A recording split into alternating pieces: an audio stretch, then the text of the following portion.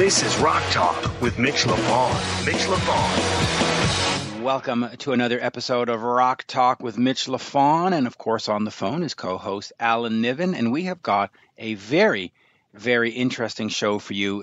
Sort of the best of the UK and the best of Canada from the Wildhearts. We have, of course, Ginger. Their new album, Renaissance Men, comes out in May.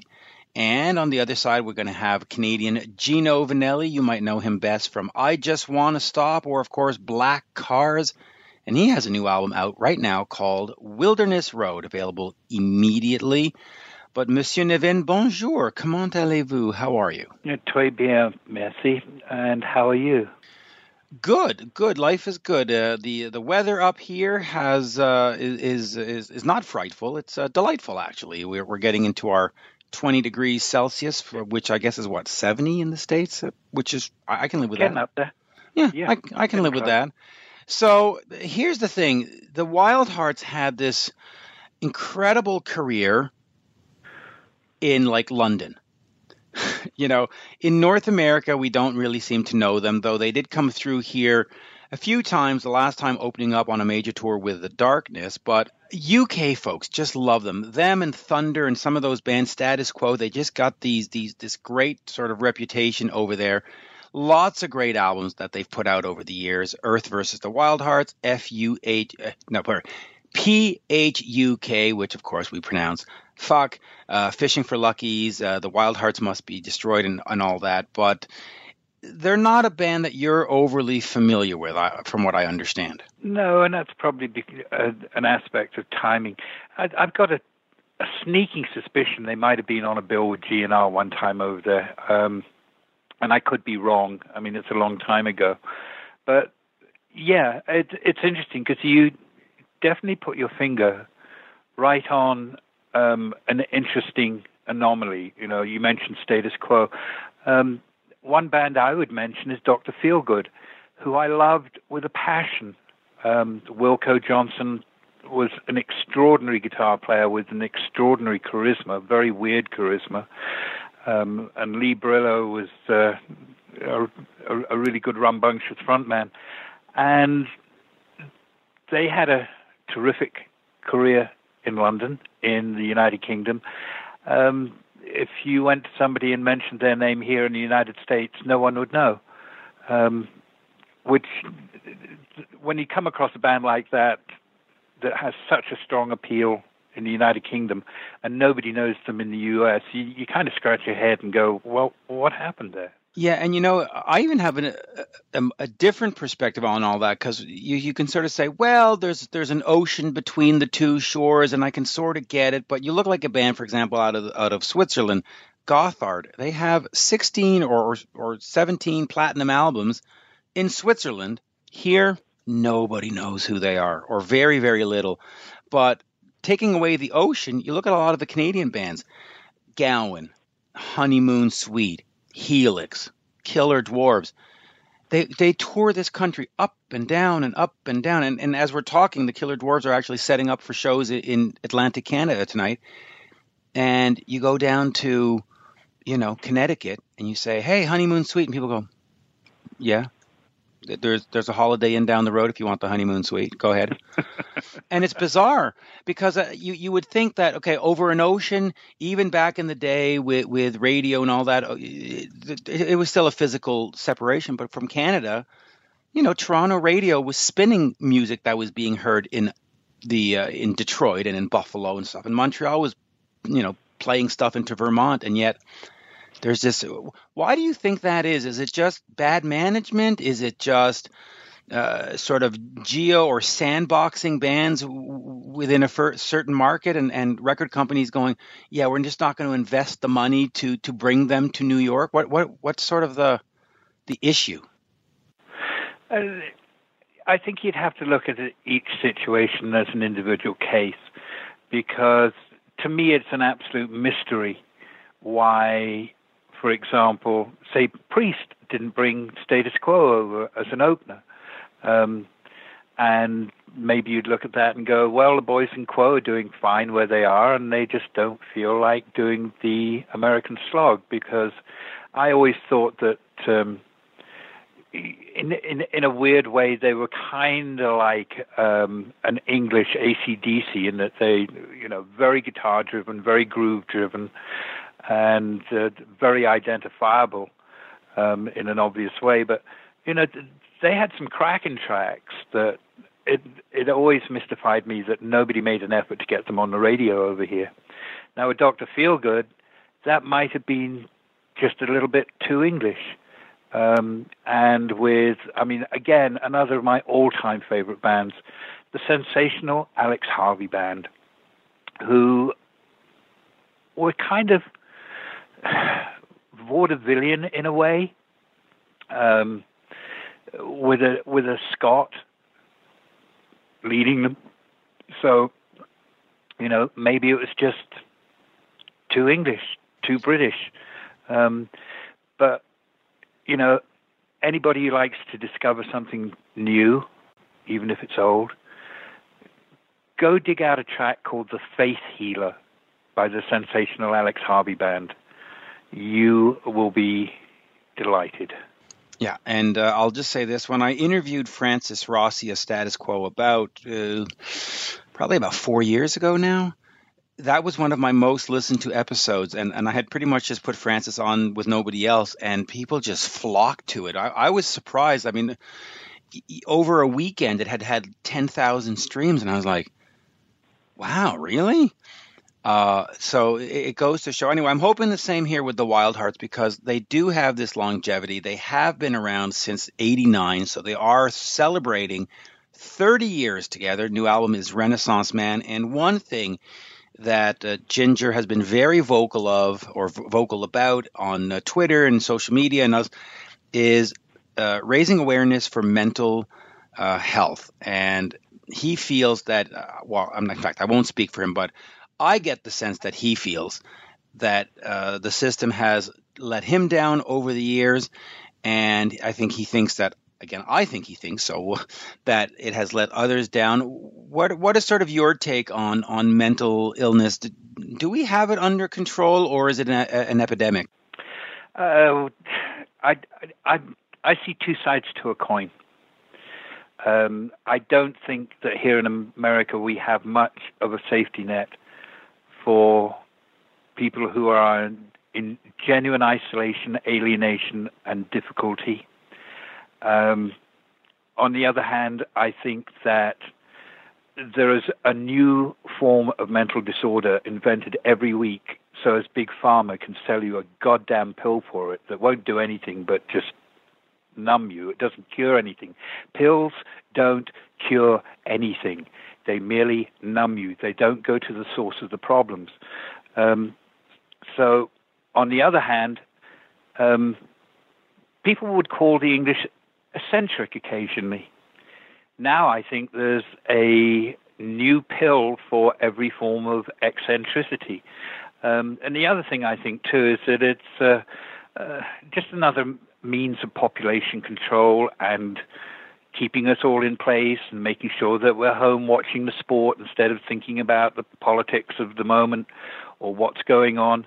I think there's definitely a negative flip side to it, and and as I said, I think on the other hand, there's a pitiful lack of care for those who really do need help and need to reach out. But there again, we're talking America, where health and good food is only for the rich. Go into your supermarket and just see the crap that's on there and see how much sugar is placed in every single item, so we're addicted to it. What is it? Corn syrup, right? High fructose corn syrup and everything. Yeah. I usually will give all kinds of accolades to the Canadian system, but when it comes to mental health, you're on your own. They will pay for, in my case, heart surgery and kidney surgery and this and that. And by the way, I'm lucky to not be on any pills as I get older, which is, let's hope that stays. But if you have mental health and you need to go talk to somebody, you're going through a bad divorce or you're depressed, you need to come up with a whole bunch of cash. And those doctors are 100, 150, 200, 300, depending on, the good ones for the. And I think that's a hole in our public system. If you're going to pay for the to cure cancer and to fix a heart, and mental illness is the one that is ubiquitous and is the one that leads to a lot of the other stuff, through the stress, and yet our system goes, yeah, well, on that you're on your own, which I think is antisocial. Well, it's regrettable, and I don't know how it is in the UK. I don't know if it's the same thing as in Canada, where they'll pay for the foot surgery and the broken knee, and I don't know if they pay for that. I didn't ask Ginger if they did. Do you know, by the way? Does what do you call it in the UK? Their medical system and the NHS. Right, the National Health Service. Does it pay for everything like dentistry and mental health, or is it like us where it's like pick and choose? You can't get your teeth done on the NHS, but I think they have a far better intent to have some sort of infrastructure to help people through bad times, and that's the heart of being social. Look after each other, love your brother as you would like to be loved. We're so far away from that in this world at the moment. It's just really discouraging. It is. Now, let us get over to Ginger. Of course, he does talk about the new album, Renaissance Men, out May 3rd, to be precise. But we also get into the mental health issues and some other stuff, and it's a great chat. I love him. I think he's great, and their music is exceptionally fantastic. And here, I'm going to tell folks who may not be aware, because people sometimes will write me on Twitter and say, okay, well, I heard you mention this. Now, where do I start? First album, Earth versus the Wild Hearts. Check it off. PHUQ. I don't know why I can't say. From 1995. Check it off. There's also a deluxe edition that came out, so just check that one off. And then I would go to The Wild Hearts Must Be Destroyed, which is a little bit more sort of American hard rock, and British fans completely hate it. Canadian fans like me, we love it because it I don't want to say it sounds like Def Leppard, because but it's more hard rock, singles oriented, and I'm sure if Ginger listens to this, he's going to say, shut up, that's not what it was. But that's where I would go from 2003, and of course I love the song Vanilla Radio, so go check that out. But here he is, without further ado, le seul et unique Ginger from the Wild Hearts. We are speaking with Ginger Wildheart. Of course, the new album is Renaissance Men, due out in May. And Ginger, absolute pleasure to talk to you. Our last interview goes back to, I think, 2003, 2004 for the album Must Be Destroyed, which, by the way, coming home from KISS last night, we listened to in full in the car. You cannot go wrong with Vanilla Radio and, what's that? One Love, One Life, One Girl. Holy Christ, great stuff, but a pleasure to once again talk to you. Thank you very much, man. It's an absolute pleasure to be talked to. Yes. And that's funny, because it's a contentious album, that one, because people in the UK tend to universally hate that album, whereas people in the States usually, that's their favourite one. So, arms across the water and all that. We are two nations divided by a language, after all. But, hey, I like them all. They're all like kids. Some of them are prettier than others, but I like them all. Yeah, listen, for me, it was my first introduction to the band because, North America, and especially in MTV and Much Music in Canada, they weren't playing the previous stuff or the back catalog. And so this one got some attention, and it does have a little bit of a North American rock swagger to it. But, hey, I'm all down for that. But, listen, I was brought up with American music, KISS were my first love, and then Ramones, which I know is not, but it's, but Ramones, Cheap Trick, Stars, Angel, Kicks. I love American music, and it's absolutely pointless even trying to deny it at this point. There's so many references and, tips of the hat to those bands. I'm a fan. I'm a huge fan. I still am. My love of music didn't wane at all in the many years that I've been alive. So it shows up in my songs. Of course it does. I don't want to reinvent the wheel. I like the shape of a wheel.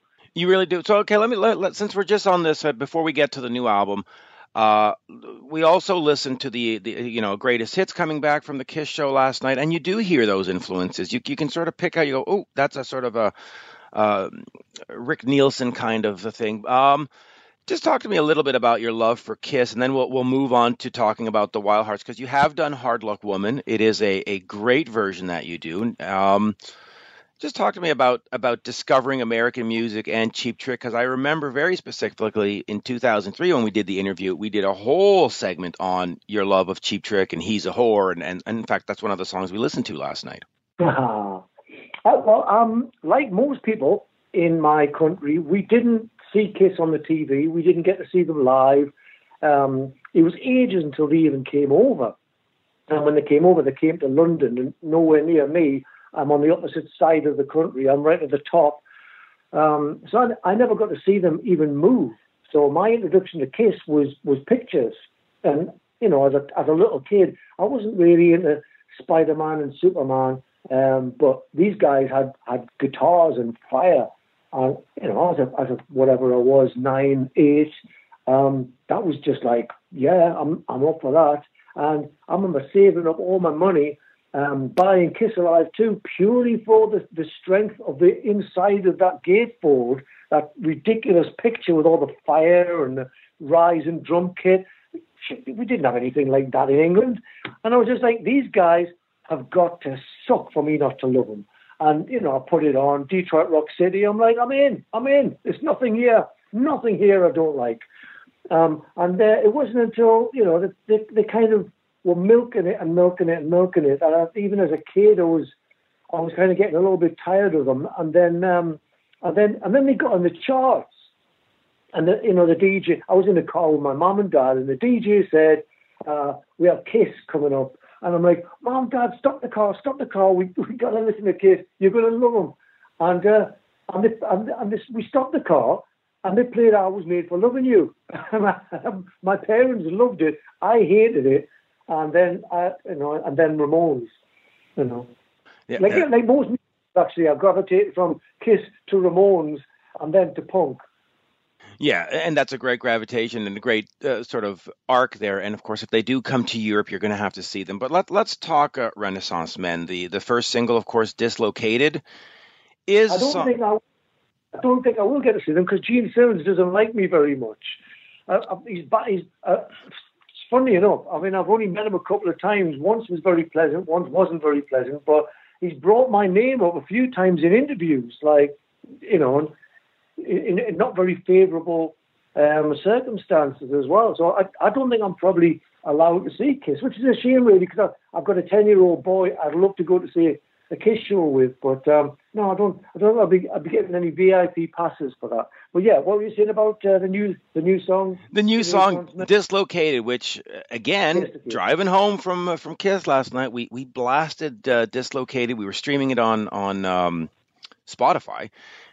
What a song. But more than just musically, it talks about a very important issue, mental health issues, which you have been very public about your own struggles with it, and you've been very vocal about the services available, and also telling people, listen, if you're not feeling right, you got to make a call, you got to reach out. So talk to me about the importance of addressing mental issues and sort of removing the stigma, because if you say to somebody, hey, you know, last night I went to see a psychologist, they go, oh, you did? What's wrong with you? And we got to stop that, right? So just talk to me about the wider issue. Well, it's such a difficult one, because for a lot of cases like mine, there is no treatment. There seems to be no treatment because the medical profession is pretty ignorant about it. As in a lack of education. There's a few out-of-date textbooks that they can go and refer to. But as far as this thing being a killer, and in our country alone, it kills roughly between 5,500 and 6,000 people a year. And if there's no treatment, you can't rely on a system. So what I try and tell people is reach out to people. Find some survival skills and survival methods So if you are let down by the system, you're not let down completely. You've got something to rely on. Because what the medical profession, especially the mental health side of the medical profession, is they give you a lot of hope initially, and then you get thrown around the system, and they basically gradually take away your hope. And that's the only thing you've got left to keep afloat with. Now, when you're left with a mental illness that wants you dead and your hope's just been erased, then you've got to reach out. You've got to talk to people. It's so important that you reach out. And then you find out that, the treatment is basically, we are a community. We're not alone. It's so stigmatized, this illness, because it's got no physical manifestation. You don't come out in huge boils or anything. You just, suffer in silence. And people go, well, I don't know if you're making it up or if there really is something, until they kill themselves. And then they go, oh, yeah, that guy really was struggling. And you just look at the people that are dying in front of us. Every year we're losing well-loved celebrities. This is an illness that doesn't care if you're rich or poor, black or white, male or female. It wants you dead. And unless you get some kind of support system and methods of coping by yourself, when you realize that the system is broke, then you're in the hands of this thing, or the jaws of this thing. So I just try and always promote, talk to people who suffer from this. The most important thing is A, that you're not alone, and B, you've got somewhere to go when it comes to the crunch. And a lot of the time it's just make it through the day and get to bed, and then get to the next morning. And if you just keep doing that every single day, then you're doing as well as anyone else. Is it important for bands like the Wild Hearts to do songs like Dislocated that address the issue? I mean, should we be, those in the media and those in the public eye, making it more of an issue and making it more aware? Absolutely. There's people are obsessed with celebrity. I'm not saying that I'm a celebrity or anything like that, but people are obsessed with celebrity. We're a generation that listens to celebrity if they tell you to, feed the homeless or, gay rights or anything. But there's hardly any celebrities are talking about this. Well, not enough. And this is something that affects everyone, not just people that suffer, but the people around people that suffer. And I've seen how my illness affects people around me. It makes life hard for them. The more celebrities, the more the more people are going to listen, and even if it still remains a mysterious illness, at least it's legit, and people believe that someone who's suffering is actually suffering. Because it's all internal. There's no way of telling. But I think if more people invested their time and talked about this, then the stigma would be removed, and people would actually, think of it as a legitimate illness. And it's not just an illness. This thing kills people. This thing kills. I don't know how many people it kills in America, but it's got to be more than North America's a bit bigger than Britain. Yeah, and it gets. How can I put this? It's when you have a wart or a boil or measles, they can give you a pill and they can focus on what to shoot and kill and cut out. But with a mental disease, that you don't know, and you do have physical manifestations. You do throw up. You do not go out. You do. It's you can't target anything. The thing about internalizing it, when people don't open up and they go inside themselves, and that's what it wants. This illness wants you to retreat inside yourself, and that by the very nature is like people are being persecuted by themselves. I'd fight anyone in the world apart from me. Every day fighting the same adversary. You've been asleep and this thing's been in the corner doing push-ups all night. This thing's stronger than you a lot of the time. Then sometimes you're stronger and it's an equal fight. But you're seeing by the statistics that, this thing wins a lot of rounds.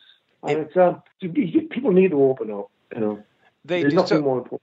So let me ask you this then, because as a musician, how much of the music, in a sense, is and maybe the word is exaggerated, but how much of it, of making music, playing music, being on stage, is sort of your salvation to sort of get away from that and just for those few moments and those new albums and the new tours, just be, hey man, I'm going to go out here and celebrate this stuff, and these fans are going to cheer for me, and it's just going to be sort of my escape from this thing.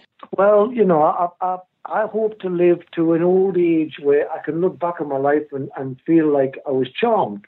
That I was lucky to have this, because music, being blessed with the gift of writing music, has proven not only to be my comforter, I'm a friend, I'm a therapist, I'm a medication, but also a great means of communication. And if I'm writing a song about some struggles that I'm having, and it goes directly to someone else, and they're affected by it or comforted by it, or in some cases, well, I don't want to go too much into like it being like some kind of medicinal property, but it kind of is. People tell me that they got through things because of music, my music or other people's music. Music is an amazing means of communication, and it's not really a secret. I mean, music is the sound of emotions, and everyone exists on different vibrations and whatnot. So, if I'm writing a song and it's helping me through the day, and then it comes out and it helps someone else, man, I should be happy about that. I mean, happy is probably the wrong word, but I should be grateful. And I hope to get to the point where, I get an angle on this and I can live with it, and it doesn't take me out, and I can look back on my life with gratitude. I mean, and music is therapeutic. And I'm just going to talk for myself. Last night, again, driving home from Ottawa to Montreal after the Kiss show, we're falling asleep, and we put on Caffeine Bomb, and that just kicked us to the next level. We were like, we got this 2-hour drive. We're good to go. But let's get back to Renaissance Men here. It is trumpeted, I guess, for the lack of a better word, as the classic lineup of Ginger, CJ, Richie, Danny. Talk to me about working as that sort of fearsome foursome, because there's a chemistry there that you just cannot deny. Yes, you've had other parts moving in and out, and the music's been great, but there's a specific chemistry with these four guys, right?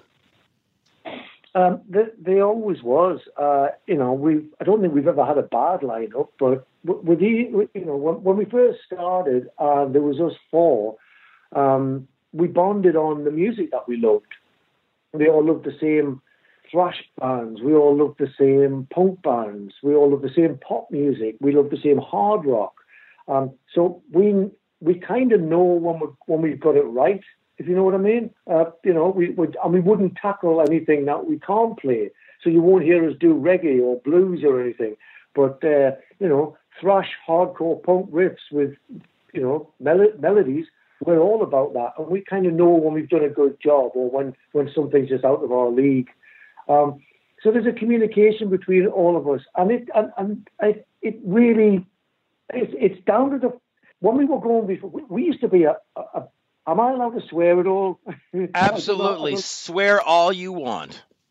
We used to be a bunch of cunts when we were younger. We didn't really care about each other. We didn't really care that much about other people.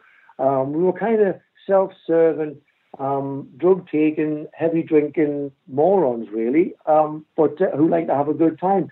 And now we've got through a lot, and I personally look at the rest of the band and be like, how are we all still here? None of us died. We all overdosed, and we all ended up in hospitals and stuff. One of us lost a leg, and we're all still here. We're all still doing it. And the difference between then and now is there's an added gratitude now, which never was there before in the 90s.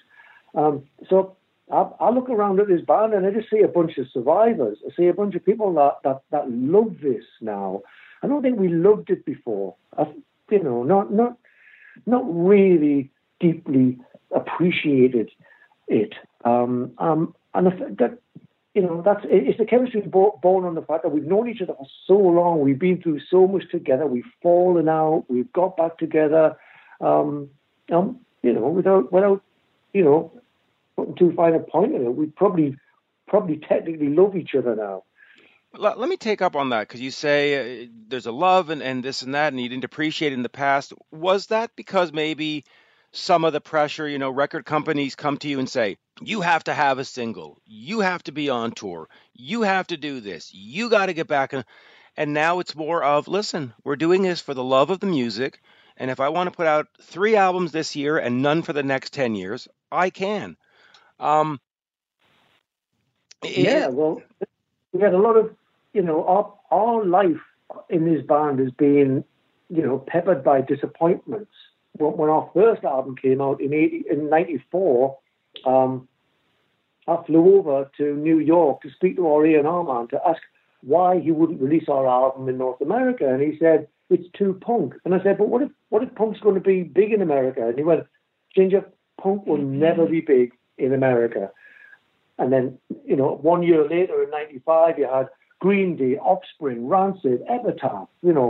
It blew up bigger than punk ever did. We missed that boat, and so whilst we were reeling from disappointment with that, we thought, well, we'll just go back home, we'll lick our wounds, we'll just be an album band, because all the bands I ever loved were album bands. We'll just make great albums and create a great legacy. And then our record company wanted us to be a singles band because Oasis broke big.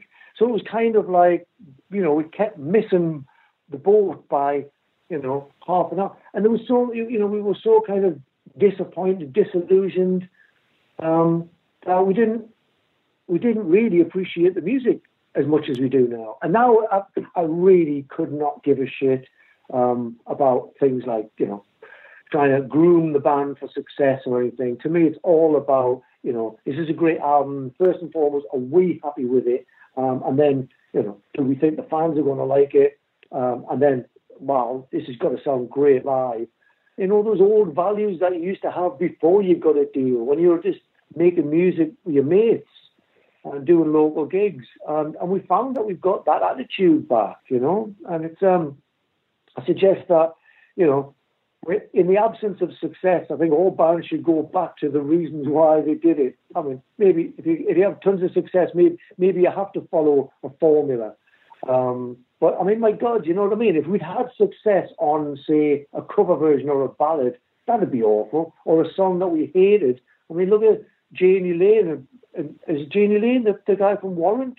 yeah, the cherry pie guy. He goes, oh, I'm now the cherry pie guy. He basically killed himself because of cherry pie. You couldn't get taken seriously as a songwriter because of that one huge song, And I know bands that have had a hit with a ballad, and that they're expected to do a ballad on every album. And this kind of when you get some success, it seems like you get shoved into a shape or a formula that you've got to repeat. Well, you become cookie cutter. All your songs have to fit the same cookie mold. Well, okay, let me take up on this, the whole North American thing, because there are some bands, Status Quo, Thunder, etc., Wild Hearts, huge in the UK, can tour in the UK, can do all this stuff, but coming over here is difficult. And when you ask fans, I put on the internet, on this day, FUQ was released, people are like, oh, it's one of the greatest albums ever done. And yet, for a lot of North American fans, they're like, what are you talking about? Where did it go wrong in terms of conquering North America? And I don't mean to put that in the negative light, but why is it that Status Quo and Thunder and the Wild Hearts can be, cultural treasures in the UK, and then you come to North America and people go, who? And it's awful because the band and that album particularly, it's a masterpiece. Promotion, really. I mean, it's all down to your label. I mean, if someone's got to pay for you to go over there and pay for hotels for you to stay in. We didn't have that. We had a management that didn't think America was important enough for us to go over and play. With a label that didn't want to release our records. And the frustrating thing mainly was the reviews. The reviews were all amazing. I don't remember ever seeing a bad review for our first 2 albums in any American magazine. And we were in some big magazines and some small fanzines and stuff. Everyone seemed to really like what we were doing. There's been an awful lot of cases of success stories that got terrible reviews, and it's still kind of, the public decided that it was going to be okay. I just figured that we could be one of those bands that were doing something with a punk rock template, adding kind of, thrash riffs and and Cheap Trick Melodies or whatever, and people would have. I'm sure that American fans, American listeners would have said, I like what they're doing with that template. But unless you're going to get some backing, unless you're going to get some money in to tour, then it ain't going to happen. And then you've got bands like Slade, who were huge in England, and then went over and spent a shitload of time in America to break North America. And then by the time they came back, everyone had moved on. So, it swings and roundabouts. But, when the accusation comes of being underachievers, I'm always reminded of my favourite groups who were all underachievers. Jason and the Scorchers, Kicks, Long Riders, Lone Justice, Fishbone. I mean, God, how did Fishbone not get famous and Red Hot Chili Peppers did? How the fuck does that happen? So, I mean, we're in good company. I mean, there's a lot of my favourite bands that didn't do as well as people think they should have done. And it's all down to promotion. It's all down to the labels, the machine working for them. And I guess our machine didn't work for us because we were kind of volatile and, we weren't a safe bet. We were probably going to end up getting in trouble. And if we'd been really successful, chances are me or Danny would be dead. Because we used to run out of drugs when we ran out of money. It wasn't like Motley Crue when there was an endless amount. I don't know how those guys survived. Money coming in and drug addictions. I don't get that. We would have definitely killed ourselves. So yeah, we've got to thank the laws of justice for not ODing fatally. And I certainly didn't want to intonate that you're underachievers because it's been 25 years, right? No, it's been 30 years. 30 years, that's right. 25 years since Fishing for Luckies, though. But yeah, 30 years. Yeah, CJ's just got a tattoo with a 30-year anniversary tattoo that I'm going to get, and 30 years, 89. We started 89. Yeah, so a 30-year career for an underachiever. I mean, that's not an underachiever. I mean, that's something to be very proud of, I have to say. To me, success is defined by: do you have a boss? Do you get to choose your hours that you get out of bed? I mean, can you pay the bills? Have you got a roof over your head? Do your bands still, pull a crowd? Do you still have people coming along and telling you that they've followed you since your first album? I mean, where I come from a place called South Shields. It's a tiny little pissant place on the north coast of England, and I'm one of the most well-known and one of the most famous people from South Shields. Wikipedia have famous people from South Shields, and I'm in the list. I mean, what I've done with my life compared to people that I know is massive. Yeah, we didn't do a Guns N' Roses or a Nirvana, and not many bands do. But, I mean, we do get labelled with this kind of underachiever thing. I think it's just because people are disappointed that more people didn't get into the band because, people do tend to love this group. They do.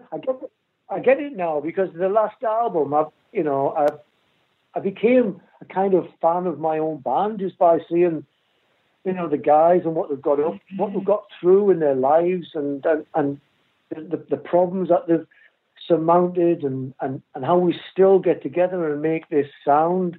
And I kind of, I saw it. I got why people like the Wild Hearts. So I get it, Yep. And anytime I play the Wild Hearts for somebody who's never heard them before, they go, "Oh my God, that's amazing! Who is this band?" And yeah. Anyway, let me move on here to the future. Of course, Chutzpah came out 10 years ago. We've got the new album now. Where do we go, sort of moving forward? Is it, listen, folks, enjoy Renaissance Men, and we'll see you later, or it's like, okay, we're back on this horse. Give us another 18 months or 24 months. We will have another album for you. We will have some more tours for you. Where do you see yourself moving forward in terms of the band, let's say, over the next 5 or 6 or 7 years? Man, where I come from, when I grew up, bands used to release an album and tour the album every year. And it was a cycle. Bands like Motorhead would do that every year. And that's what I want to do with this band. I want to do an album every year. I speaking of Motorhead, I realised that there's a big hole in the world now that Lemmy's not there. There's no more Motorhead. There's no more Status Quo, really. There's no more Slayer. There's a big hole there with the kind of fans that were rabid. We're not talking about like floating fans or fair weather fans. We're talking about fans that got tattoos of the band. Fans that, they're lifers. Crazy about the lifers, yeah. And we attract that kind of people. You go any country, go to any bar, wear a Wild Hearts t-shirt, and chances are someone will come up and talk to you. It's an icebreaker, just the same as Motorhead used to be when I was a kid. So, yeah, I want to keep this going until, as long as Lemmy did, I just want to carry on the mantle of Motorhead, do an album and tour a year. The size that we are, that would be easy. If we start getting a bit more popular, it might be a year and a half cycle. But for now, it's our success is very modest, so we could easily do that. Yeah, and let me talk about being prolific. You have put out numerous solo albums. You've done a whole bunch of side projects: Super Shit 666, Clam Abuse, Silver Ginger 5, Flirtation with Brides of Destruction. Do you focus now on the Wild Hearts going forward, or are you still going to have side bands, side projects, Ginger solo albums? Does the creativity sort of get funneled into one thing, or does the creativity sort of just keep going and it'll be what it'll be, and folks just get ready because I got a lot of songs coming? Yeah, well, I'm a mad music fan. I love so many different types of music, and it would just confuse people if I tried to fit all those different types of music in the Wild Hearts. So I think it's probably healthy for the band that I do these other albums and experiment with things, whether it's country and folk or grindcore, industrial noise, or just, lighter pop rock or whatever. I love all of that kind of stuff. And I'm certainly not going to pick one and stick with that. But the Wild Hearts get together. We know what we do well. We know what we play well. And we know what goes down great live. And that means I can just concentrate on that when I'm with the band. Yeah, and that's good. And just quickly before we wrap up here, just talk to me a little bit about Black Leather Mojo from 2000, because to me, that was sort of like one of the top 3, top 5 albums of that year. It is absolutely perfect from start to finish. It is a fun time. It is a good time. The songs are great. Sonic Shake. Just talk to me about that project and that period of time for you. Oh God, that was a funny one. That album came about on a drunken night in Japan where I told the E&R man from Mercury Records that I could play all the instruments. And I dabbled, but I've never recorded drums or anything. He said, great, I'm going to get you in the studio tomorrow and you're going to do 3 songs. So I had to run back to the hotel, write 3 songs, practice playing drums on my legs because I was going to be playing on a huge Pearl drum kit in the studio the next day. And the whole thing turned out really well. So I got signed and I'm like, oh crap, now I've got to go and form a band. And I'm a crackhead. So I quit the drugs. I went to LA and I was going to get Nick Menza to play drums and Robert Trujillo. Is that how you pronounce it? The Metallica guy? Trujillo. Hello? Robert Trujillo. So you got Nick from Megadeth. You've got Trujillo from. Was he in Metallica by then? No, he was in Suicidal Tendencies. Right. And that was going to be the album. Now, it is various, budgetary reasons we couldn't make it work. So I went back home, did it in England. And the whole thing was just kind of like, it was meant to be a solo album. And halfway through making it, I just thought, it sounds like a band. So I give it a band name, put a band around it. And everyone assumed that the live band was the one that was playing on the album. It was some guys that I know, but didn't end up in the actual live group. But it was just one of those things where I wanted to hear, a bombastic, an album full of Dream Polices, really. And so I wrote one. And I liked that album. I thought it was really good. But, I mean, speaking of time, and you couldn't have picked a worse time. And it was just when dance music was taking over and everyone was in a Fatboy Slim and Chemical Brothers. And so was I. But, I didn't want to make an electronic dance music album, so I made a glam rock album instead. And typically everyone just went, "Who cares?" And now it's one of those albums that's fondly remembered. I think history will be kind to me. I think I'm creating a musical legacy with all this ridiculous, stupid stuff that I do. And I think 10, 20 years after my demise, I'm sure that people will go back and listen to them and go, "Oh, this guy actually knew his way around a tune. We should probably give him a bit of a break." But it's all as Keith Richards said, it's the cost of an education. That's right, and of course you've got Connie Bloom on it, and I'll be interviewing Connie next week. He's another. Connie wasn't on the album. That was me. Oh, that was you, okay? Because in the credits it's always been listed as Connie. So, but he toured with you though. Oh, Connie did all the shows. Yeah, I did no Silver Ginger Fire shows without Connie. Right. I mean, the first time we went, our first show, we had a drummer that had got involved, and he was a great drummer from a grindcore band. And when we got into rehearsals, we had about a week to rehearse before we went over to Japan for our first shows, and he couldn't play slow because he couldn't play like in a groove. So we had no drummer, and we were leaving, I think, 3 days later. So Connie had to get the drummer from the Electric Boys to fly over, learn the album on the plane, and then get in a rehearsal. We had 24 hours to rehearse, and then we were flying to Japan. And so the first show that we had, we didn't know what we were doing. We barely knew the songs. And I'm sure it was a cross between the jet lag and the Japanese fans. It actually turned out really well. And I went back to listen to that first bootleg, and there was a charm there. So, I mean, me and Connie definitely had a great thing live.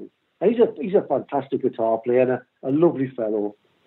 He is absolutely spectacular.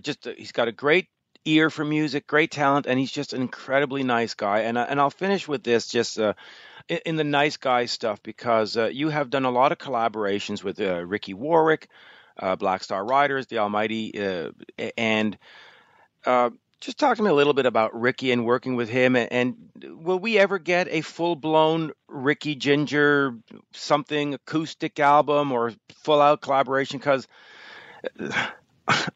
I vote yes. I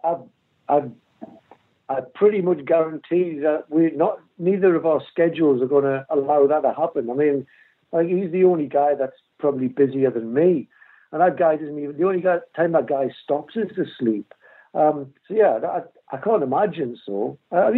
Obviously, never say never, but I can't really imagine so. We've never mentioned it. The amount of times that we went out drinking and we never mentioned working with each other. So I think some friendships should just stay friendships.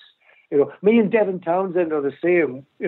I used to suggest that we should do an album together, and Devin would be like, "Nope, I don't want to do it." And now I get it.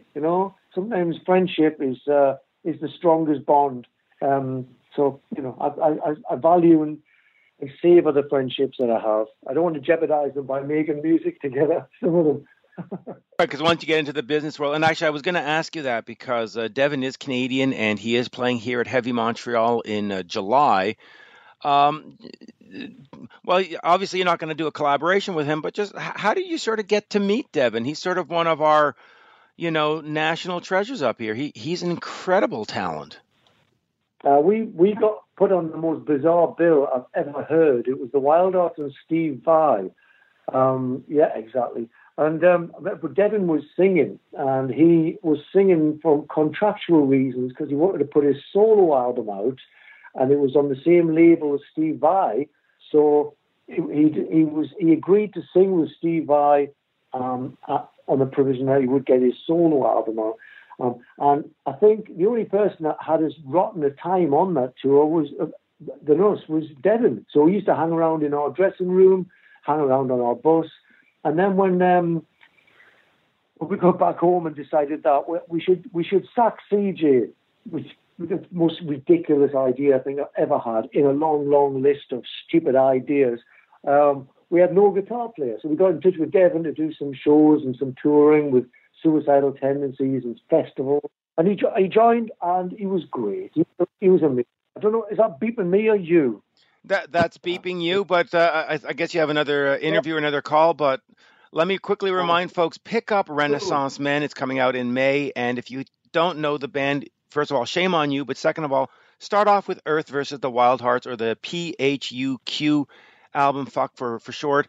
You won't be disappointed, folks. Start off with Renaissance Men. Start off with well, that's what I said. Start off with Renaissance Men, and then go back and get those ones. But Ginger, always a pleasure, and we certainly have to do this more than every 15 years, because great talent, great songs, and this was an incredibly great chat. So thank you, sir. You're a good man. Thank you. And we'll see you online. Cheers. Thank you. Bye. Bye now. You're listening to Rock Talk with Mitch LaFon. Rock Talk. And a very big thank you to Ginger of the Wild Hearts, of course, Renaissance Men, out in May. But let us move over to Gino Vannelli, which is interesting for me, because folks who don't know these two artists are getting an education today. Gino has been around since the early 70s, even 60s, I guess.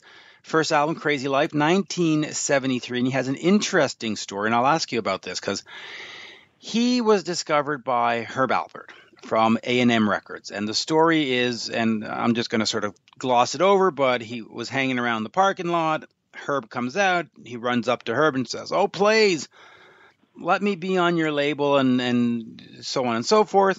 Herb said, "Okay, I'll give you a shot, kid," and I think he was like 17 at the time.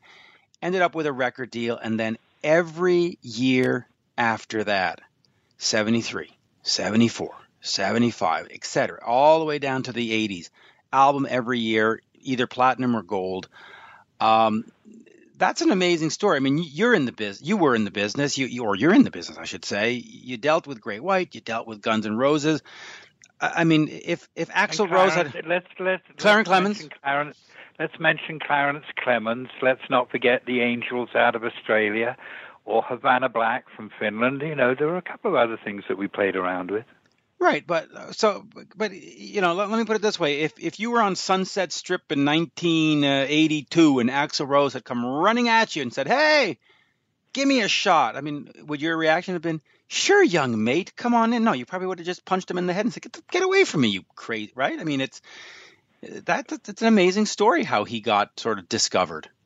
Well, you kind of wonder if Gino was a really good football player, because if he managed to get up into Herb Alpert's face, I would think that he would have had to have dodged at least one security guard. So, he's probably good at a sidestep. But it's very extraordinary that, somebody will come up to you and say, "Give me a shot," and you get a positive response, because you're living in LA.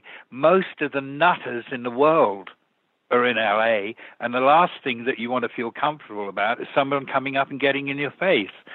That is not an environment where that is a comfortable thing. Though 1972-73 was a little different. It's not like 2019 where you're probably thinking, "Oh, does he have a gun?" Or something. I mean, I'm assuming it was a little bit different. But you were, of course, a manager for those bands. Did you get from city to city people running up with a cassette tape and saying, "Hey, mate, listen to this. We're going to be bigger than GNR. We're going to be bigger than Clarence. We're going to..." Did that happen a lot, or were you somewhat protected with security guards and environment and big stadiums where sort of the common folk, for the lack of a better word, didn't get to you? I was sensible about my anonymity, because, whereas so many people live in fear of being anonymous, when you lose your anonymity, then you start to understand its values. I did a really stupid thing. I let, I think it was about 4 seconds of my image go into a GNR video, Paradise City. And that was it after that. I had no more anonymity. People knew who I was and what I looked like, and someone would come up and talk to you and use your first name, and you start to worry about the fact that you've no idea who they are. Are you being rude? What context did you meet them in?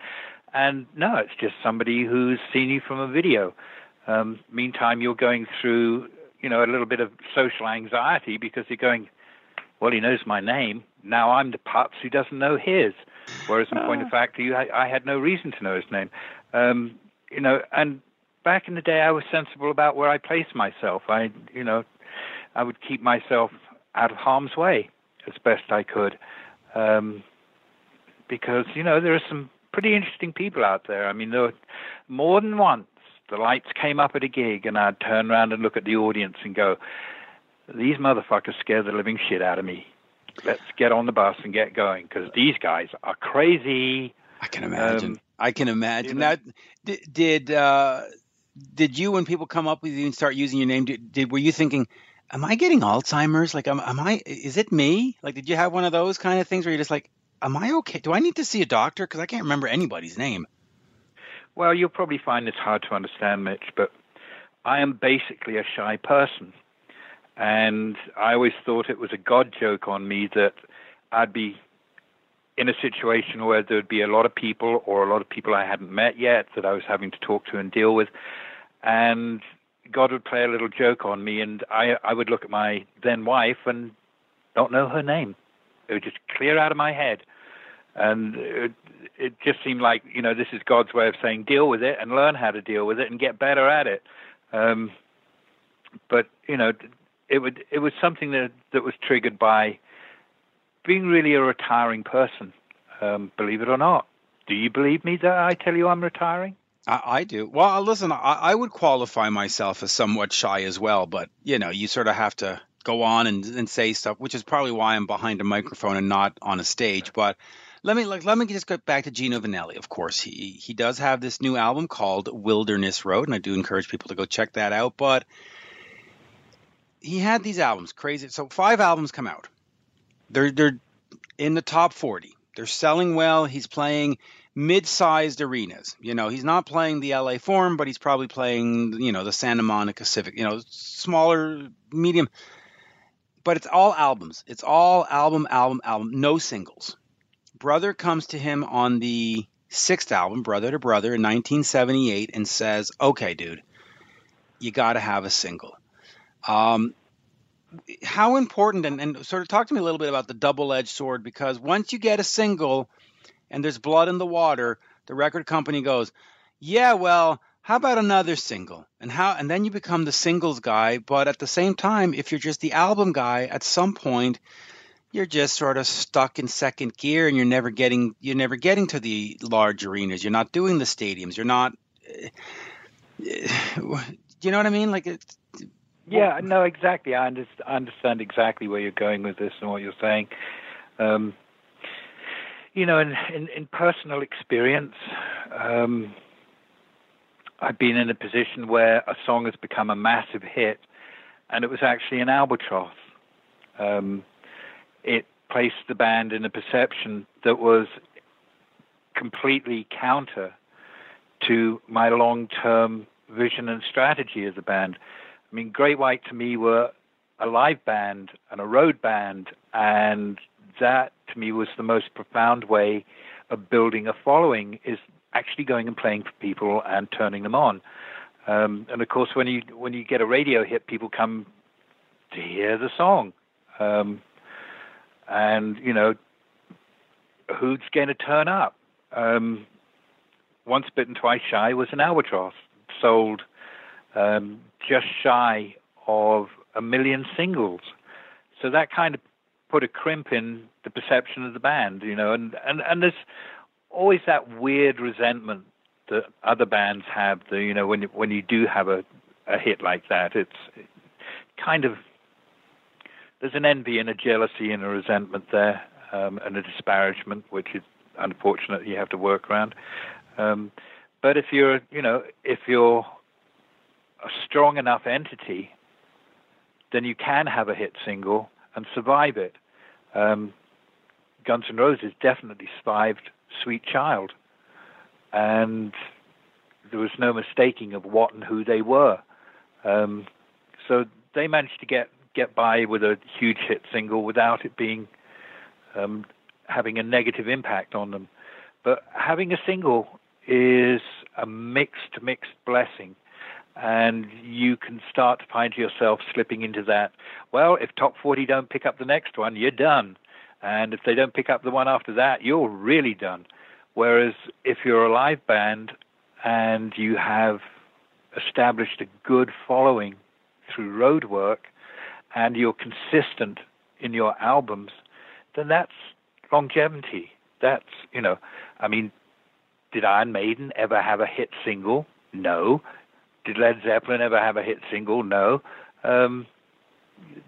They built it from the ground up and profoundly. And it's interesting that you use Albatross, and folks that have listened to my interviews over the years have heard me tell the story of my conversations with Doug Fieger, God rest his soul, of the Knack. And I had a conversation with Doug backstage in Vermont one time, and we were talking about My Sharona.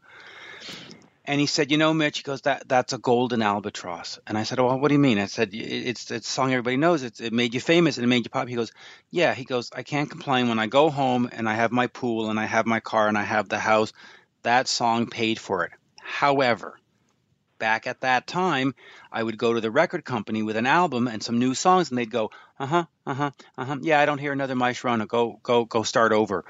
And he said it became incredibly frustrating that no matter what song he brought, no matter what music he brought to the table, the record company would go, right, well, when you have My Sharona Part 2, come back to us. And so he said that became very, very disconcerting and sort of made him lose his appetite for continuing. And so it does have that effect where, yeah, okay, it'll pay for the car and the house and the pool and the vacation. But at the same time, if you're an artist, it can really put a dagger in the heart of the art, Yeah, absolutely it can. And one more thing that I'm just going to get a comment from you on this. Gino Vanelli has a song out, and my Italian is awful. It is Parole per mio padre, words for my father, dedicated to his late father who passed away, obviously. And Pope Jean Paul II heard the song and said, you have to come sing it at the Vatican. And he did. One of the great moments. How on earth does the Pope get to hear that? I mean, does the Pope go spinning out in his mobile and turn up his stereo when no one's looking and go for a quick drive up through the Umbrian Mountains or whatever they're called in the middle of Italy? I mean, how does the Pope get to hear pop radio? Or rock radio. Well, listen, the album was on, the album was called Canto, and so it was more, I don't want to say it was classical, but it was certainly different in terms of, it wasn't a pop record. And it was sung in English, Italian, Spanish, and French, right? That's a hell of an accomplishment to have an album with 4 languages. And somehow in there, I guess because it's this very, I don't want to say somber, but deep, I guess, a deep song for his father that had passed away, words for my father. It got to the attention of the Pope. It was very sort of, I guess, spiritual, I guess is the word I'm looking at, spiritual in nature. And right. he had to perform it. And you can go to YouTube right now and you can type in Gino Vanelli, Parole per mio padre. And I know, I'm English, leave me alone. And you can see the performance, and it is stunning. And Gino talks in the interview about how he had an audience, and the Pope basically vetted him and said, all right, you, your family, your wife, your kids, you come meet me, and then we'll see if we can do this show. And maybe I'm sort of bastardizing the experience, but that's sort of what I understood. Isn't that amazing? I mean, can you imagine if you were sitting there in L.A. and the Pope phone or the bishop phones you and say, hey, listen, we really like House of Broken Love. We need Jack and the Boys. I mean, what would you have done? I would have followed up because it's intriguing and eclectic. It was actually, going back to Great White, one of the most interesting invitations I ever had was when Rock Me was breaking all over rock radio. And what's his name? Devil Went Down to wherever. Charlie Daniels. Charlie Daniels had a what he called the Charlie Daniels picnic out on the East Coast, and we got an invitation for Great White to play the Charlie Daniels picnic, and it was so left field that we were in the middle of a tour. I flew them all the way out to play the picnic and then flew them all the way back immediately after the performance so they could go and play this and then come back, because it was just irresistible. It was so eclectic and such a charming invitation. It's like, sure, we'll go and play, for the country folk. Not sure why you think the country folk want to hear, an LA band doing Rock Me, but hey, you've invited us, we're coming. That's interesting. I wonder if they sort of thought that there was a country ethos to what Great White was doing. Because, Great White is not to me, it's not a hair band. It was very much blues rock. And with a little bit of twang, some of those songs aren't that far from being sort of, rock country rock. They're not totally left field. So it's an interesting pick. And what I find interesting is when you talk about 6 degrees of separation, I'm now sort of like 1 degree of separation away from a person that had an audience with a pope, which is, it's like, oh, okay, that's new for the that's a new feather for the cap, right? It's not every day that we have artists on here that have had audiences with a pope. So that's interesting. Sung for the Pope. Did Gino get his feet washed too? Because apparently the Pope is really good at that. He goes off to local prisons and washes the feet of criminals, which I think is an incredibly powerful symbol. It really is. And just real quick, the album I'm looking up here, Canto, it is described as being Western classical music, which I'm assuming means sort of North American classical, which is probably different than traditional. I'm assuming. I'm not an expert in the classical realm. Anyway, we have talked for 16 minutes. Folks just want to sit back and listen to Gino Vannelli talk about black cars and Hurts to Be in Love, and I just want to stop. So without further ado, here is the one and only former Montrealer, Gino Vannelli. We are speaking with Gino Vannelli. The new album, of course, is Wilderness Road. Gino, an absolute pleasure to talk to you tonight. Thank you. The pleasure is mine, too. Yes, so let me get into the new album here, because you started off your career as an album guy. You became sort of a singles guy, but the album has always been important to you. Talk to me about, for not only the importance of an album and as one cohesive piece, but the importance of making new music in this day and age, rather than just going out and doing, okay, I've got my 10 greatest hits or my 50, but actually having something new to say. Well, that's an extra loaded question. First of all, I'll back up by saying that one of the first singers that I would listen very closely to insofar as phrasing and arrangements and how it was recorded and choice of songs and lyrics was many of the late 50s, early 60s Sinatra records. Now, I didn't know this, but Frank Sinatra was the first one who actually started the word concept album. That before Sinatra, people just slapped together a few singles, a few songs, and called it something, as long as there was one song that sold the record. So Frank Sinatra was the first one that said, no, I want to sort of give people a concert, a thematic concert, a vinyl concert, if you will. And so I grew up on that. And then, lo and behold, by the time, the early 70s came around, concept albums were aplenty. And I enjoyed concept albums as long as I enjoyed the concept, the precept, for the record.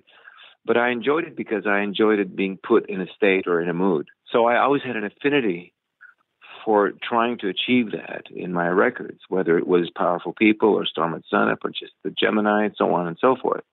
Canto definitely was a concept record. It was a multi-language record, but it was an orchestral record. And my take on more of a sort of neoclassical style. This record here, I really had a sort of an audio vision. And the audio vision was to take a little bit of Americana, a little bit of folk, a little bit of soul, and a little bit of jazz, kind of fuse them together as if I was really knitting or crocheting, and not just sort of put them together disparately, but to really mix them together into a soup. And so the Americana would come with writing a lot of the songs on the guitar or voicing them on the guitar, learning how to play slide guitar myself, or if I went to the piano, sticking more to sort of a Tin Pan Alley soul approach, like in Wilderness Road or The Long Arm of Justice. And those parameters really gave this record a sound and a harmonic theme. Lyrically, I had collected 25 or 30 stories that I had, some in poem and poetry form, some just sort of, you might say, notes on a napkin. And I had these pressing stories that I really wanted to share with people out there. Now, a lot of people told me, who wants to hear these, sort of depressing or too realistic, real life stories. And I thought to myself, I said, no, I think these need to be said. Songs like The Woman Upstairs, like Ghost Train or Wrestling with Angels, someone who's contemplating, self-immolation. What does he do? He's got two angels by his side, one egging him on, the other one forbidding him, or at least trying to advise him the other way. So I had all these stories, and I put them to music with the idea that it would be a fusion of America soul, jazz, and pop, obviously. And I stuck to that. I said, this is what I want for this record. Now, sometimes I overshot it or undershot it. Like in The Road to Redemption, it was originally written on guitar, and it was two other songs before it became Road to Redemption. I think the song was called This Isn't the End, and another one was called Road to El Dorado, until I finally landed on Road to Redemption, and that's what I really wanted to say. And I sang it on the guitar, and it just, because it was very, almost, more than Americana turned almost country, I just didn't think my voice fit. And then suddenly, I was looking at a movie one day, and I think it was Open Range with Kevin Costner, and I was noticing the score and how I'm not sure if it was Mark Shaman who did it, but how the composer put these sort of country Americana chords to orchestra, much like Aaron Copland did in the old days. I said, that's it. That's what I want to do to Road to Redemption. I want to keep the chords and all the harmonies as if it was Americana country style, but I'm going to pretend that Schubert was at the piano interpreting it. And that's how Road to Redemption came around. So the idea was to push the envelope in any way I could, yet really adhere to the initial concept that I had. And it turned out great. I mean, it really is a pensive album. Now, in this day and age of streaming, the Spotifys, the Apple Music and stuff, have we lost the concept of an album? Is it still a thing? Are we down to just songs now? It all depends on what you believe in, maybe what generation you're from. I mean, people that are over 40 or 50 or 60 are not dead. They listen. And, things mean something in their lives. They read books. They're still growing. They still want to know. They want to know what motivates, them towards happiness, towards peace, towards, family reconciliation, towards a lot of things that people have grappled with. And sometimes I think they're the better audience. When we were kids, we were good audiences because music was the only thing around. Today, of course, I empathize or I sympathize, with a lot of younger people because they got a million distractions. So it's harder for them to sit down, put on a set of earphones and listen to a whole record, read through the lyrics and go with the artist. Some still do, but that's rare. But that's okay too because, the record company is going to release one or two songs and hopefully one or two songs appeals to an audience that is not quite used to the concept record. It would still not alter my wish to do what I wanted to do. Absolutely not. And by the way, I'm glad you have a record, and I'm glad there's physical product because speaking to Alice Cooper not long ago, he said about streaming, I would rather not own air, which I've always thought was right. I mean, you don't own you own air. But let me go back to the early days here. Crazy Life, 73. Powerful People, 74. Then 75. And Just a Gemini, 76. And 70. you had an album out every year, basically, in the 70s. Mm-hmm. Talk to me about that work ethic, because that is something that we've lost now. Now, when you see an album cycle, it comes out, they do a tour, then they do a second leg and a third leg, and 4 years later, you get the follow-up album, and you go, huh, okay. But in the 70s, if you took 4 years off, that means people forgot who the heck you were. This is true. Right. There was more of an album ethic in those days, because making albums or making singles, making music was everything there was, not only to the artists but to people. I remember being a child and getting, let's say, the new Tumbleweed Connection record by Elton John. I would look over that cover as if it was a Chagall, or a priceless painting, and you look at the cover artwork, the inner artwork, and then the back and the credits, and who Gus Dudgeon was, and how it was done at this studio outside of London, and Buckmaster did the strings, and and so on. And you listen to the record and you go, how did they do that? That's so interesting. And so you'd almost listen to it like you would read a book. And that was something that I got used to doing, and that was something that was the joy of being a teen in the 60s, 70s, maybe even the 80s and partly the 90s. Kids have a different joy today. Just video games alone. We didn't have video games. There are people that spend 10 hours, 12 hours, sometimes 24 hours. And in fact, it has become almost a well, it's classified as an addiction, right? It's classified as an addiction. And of course, it can be. We had Pong. Don't forget. Yeah, but later on, late 60s, early 70s, it was just music. But everybody, every generation has their way to rebel, to be a fractious child, They did. So you mentioned, sitting down and reading the lyrics, which I did and you did. We all did. Sat there hours after hours studying them, memorizing them. And you mentioned artwork. How important was the artwork to what you were doing? Because you look at especially a lot of the heavy metal bands, the Black Sabbaths and the Iron Maidens and the Kisses. It went together. You really the music and the artwork and the visual presentation were one. How important was it for you in what you were doing? Was it one, or was it two very separate things? You know what I mean? It was important, but not super important to me. For some reason, what I was doing musically and how I was portrayed and portrayed myself didn't necessarily coincide till much later when people got used to it. In the beginning, people thought they were really antithetical to each other. The music was quite sophisticated, yet I seemed to represent to many people just this dim-witted hunk, And it really wasn't that at all. I just saw myself as a sort of a little bit of a romantic figure in the sense of a romantic era figure.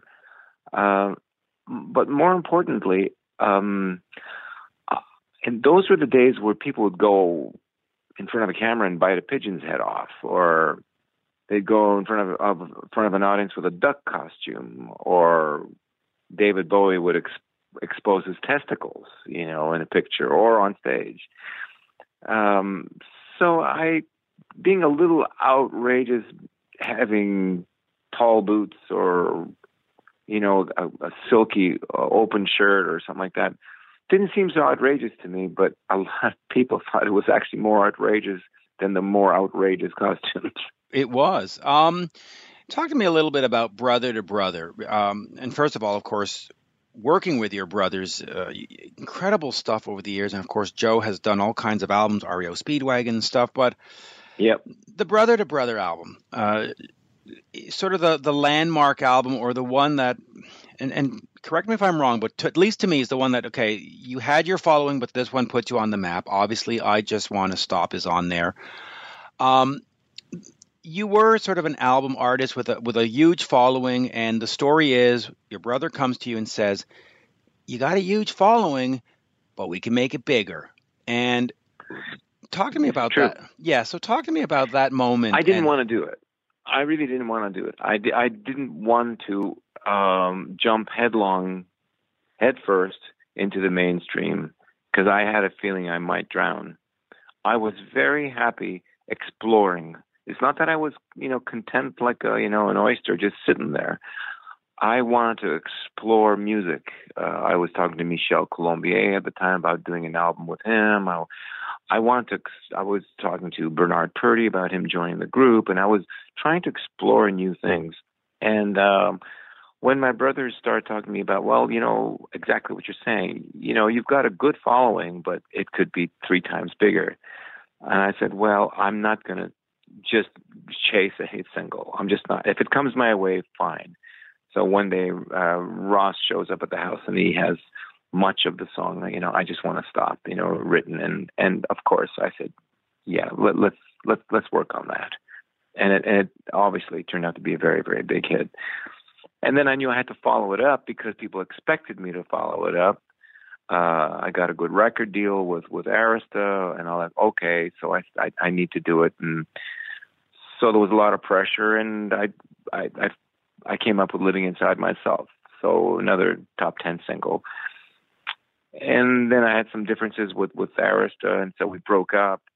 But I still had that pressure. And so Black Cars was probably one of my bigger worldwide singles, as was Hurts to Be in Love and Wild Horses. In maybe 20 countries, it was top 10. And then by the time 1987 rolled around, I just said, that's it. I just had it with this. I don't want to chase this anymore. This is not fun. It's a numbers game. It's almost like going to your accountant and saying, if I invest so much here, how much will my return be?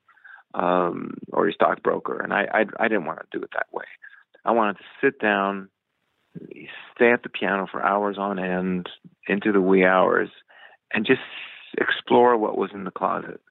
Did it take away a sense of being an artist, and you just became sort of a cash cow in a sense of, if that's the proper way to express it? Did it sort of take away from the artistry? Like when you listen to Black Cars and you listen to Wild Horses and you listen to those songs, which are great singles, did it seem less authentic? Part of me said, well, this is good for what it is. And make no bones about it. I mean, coming up with a hit single is no easy task because you've got to really condense everything in 3.5 or 4 minutes. And it's like writing a jingle or, writing an aphorism. You can probably off the top of your head, you can only remember maybe 5 to 10 great mottos or aphorisms, so you have to write this thing that's going to be memorable, instantly.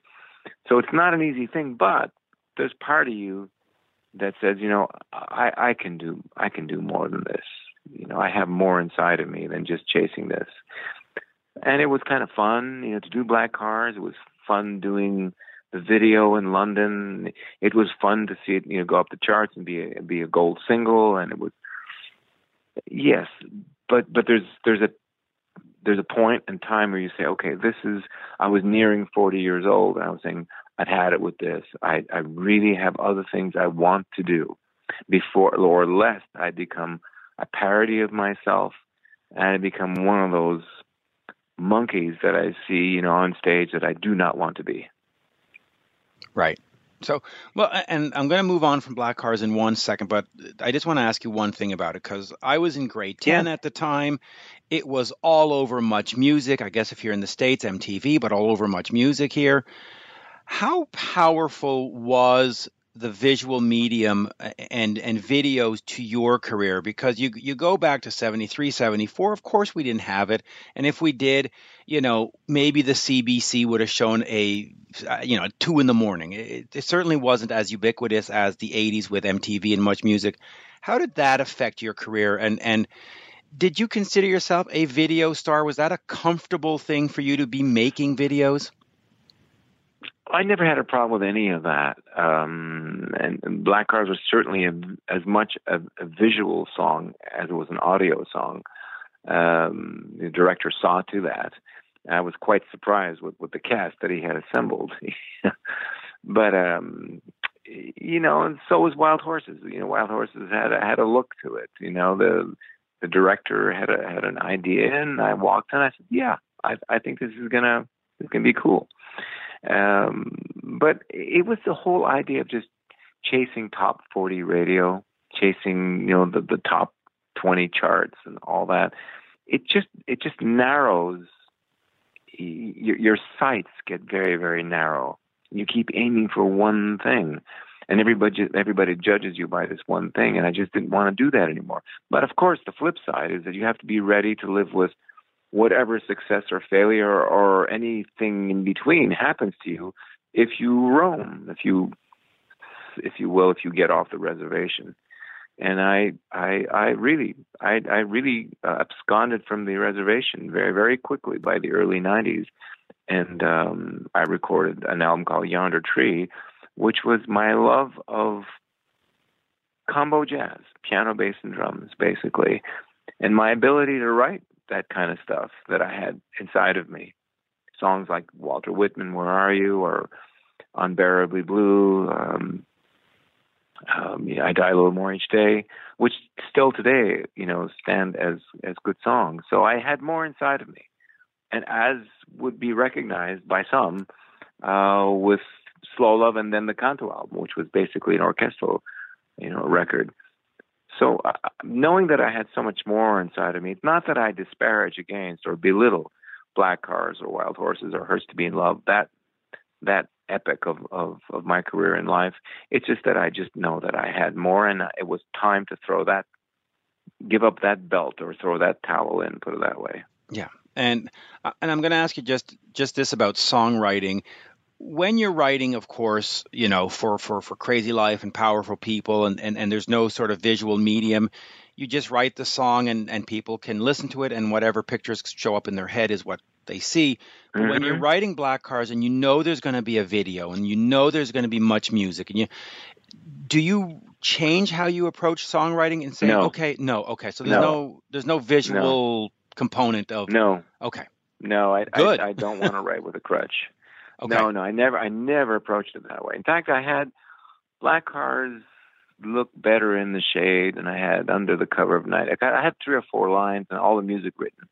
Went to see a friend of mine, Roy Freeland, who now writes for Steven Spielberg, his company, scripts and all. I went to Roy's house in Malibu and I said, "Look, I got this song, called Black Cars." And to tell you the truth, it just kind of came out of my recesses, and I don't know what it's about. And he said, "I can't tell you what it's about either." But he said, "Why don't you go and just sit on a Hollywood Boulevard bench and watch people go by? You just might get some ideas." And I said, "You're absolutely right." So for 2 days, I parked myself, I think near Sunset and Gower, and watched people trample upon the stars on the sidewalk, and all kinds of characters, but nothing too interesting until this one lady came along with sort of yarrow root makeup, white cake makeup, really pasted on her face and actually accentuating, the crevices even more so. And almost, not quite, but a little bit like the Joker. She had a kerchief on and up-pointed sunglasses, dark shades, and a fake black fur on with black net stockings. And she looked to be near or just about middle-aged. And I said, "Oh my God, it's as if she's a phantom, a ghost, and she's waiting for someone to recognize her at Rexall drugstore, like Lana Turner or something like that." And she struck me as being a very Gloria Swanson type.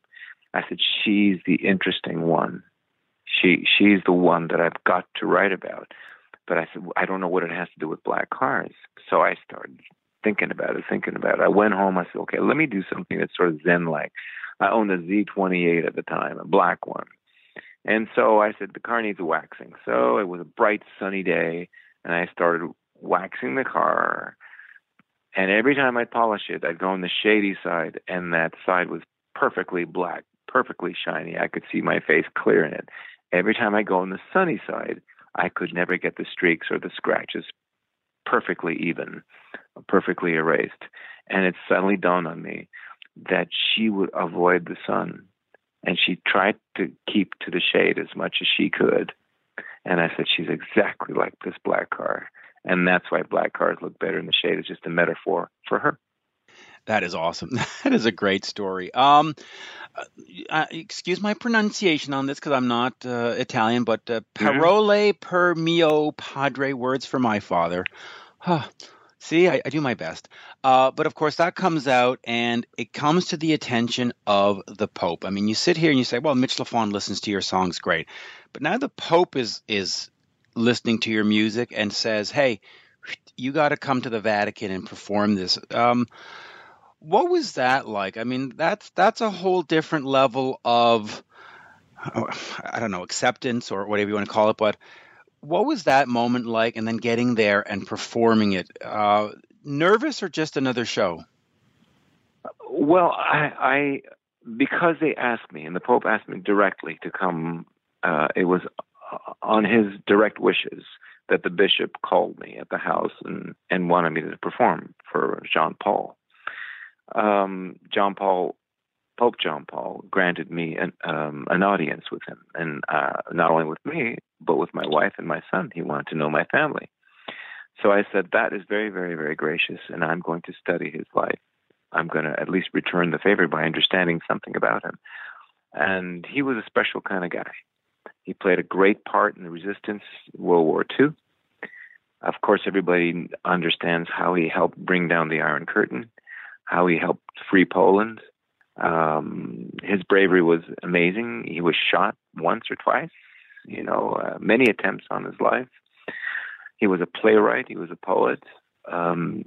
He tried to bridge the gap, although not so gracefully, between many religions, but at least he tried. So I said, I'm really looking forward to meeting this man. And I did. And it was momentous. And I'll remember it. I mean, there were some, I'd say humorous parts to it, but that's for another day. And I'll finish with this because I see we're going to run out of time here. But Herb Alpert. Yeah. How important was he to your overall career? Yes, you ran up to him and he said, "Okay, come over to A&M." But looking back on it now, is that that's the moment among all other moments? Everything reaches a critical mass. Right. The critical mass sometimes can make you realize that this is not for me. Could be a relationship, could be a job, it could be a movie you're watching. You get in 20 minutes, 30 minutes, 40 minutes, you go, I had enough, right? Well, same thing with a career or a life, you can say. Since out of high school, I had been searching desperately. I had an RCA contract when I was 17. Then I left McGill and I moved to New York for a year and a half, almost got a record deal and almost got my career off the ground. And then I came back, earned some money in Montreal, and then left for LA 4 months later. I mean, I stayed there for almost 4 months. And when Herb signed me, it was that moment of 5 or 6 years of trying. And I remember when you're 17 and you're 20 years old, about to be 21, it's about 3.5 years. 3.5 years of that age is an eternity. It might as well be 30 years.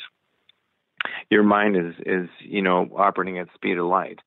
And so every day seems, like slow-mo. So when Herb signed me and got personally involved, we became friends and became personal advisor. I took that to heart.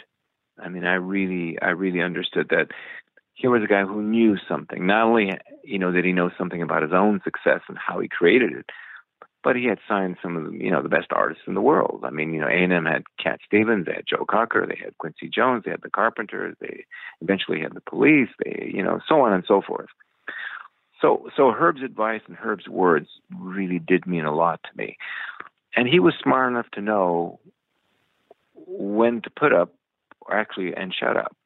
He actually was smart enough to know when I was onto something that even he didn't agree with or didn't like personally, but he thought it was something. I was on to something. He didn't like the synthesizers and things of that nature with powerful people. It wasn't his cup of tea.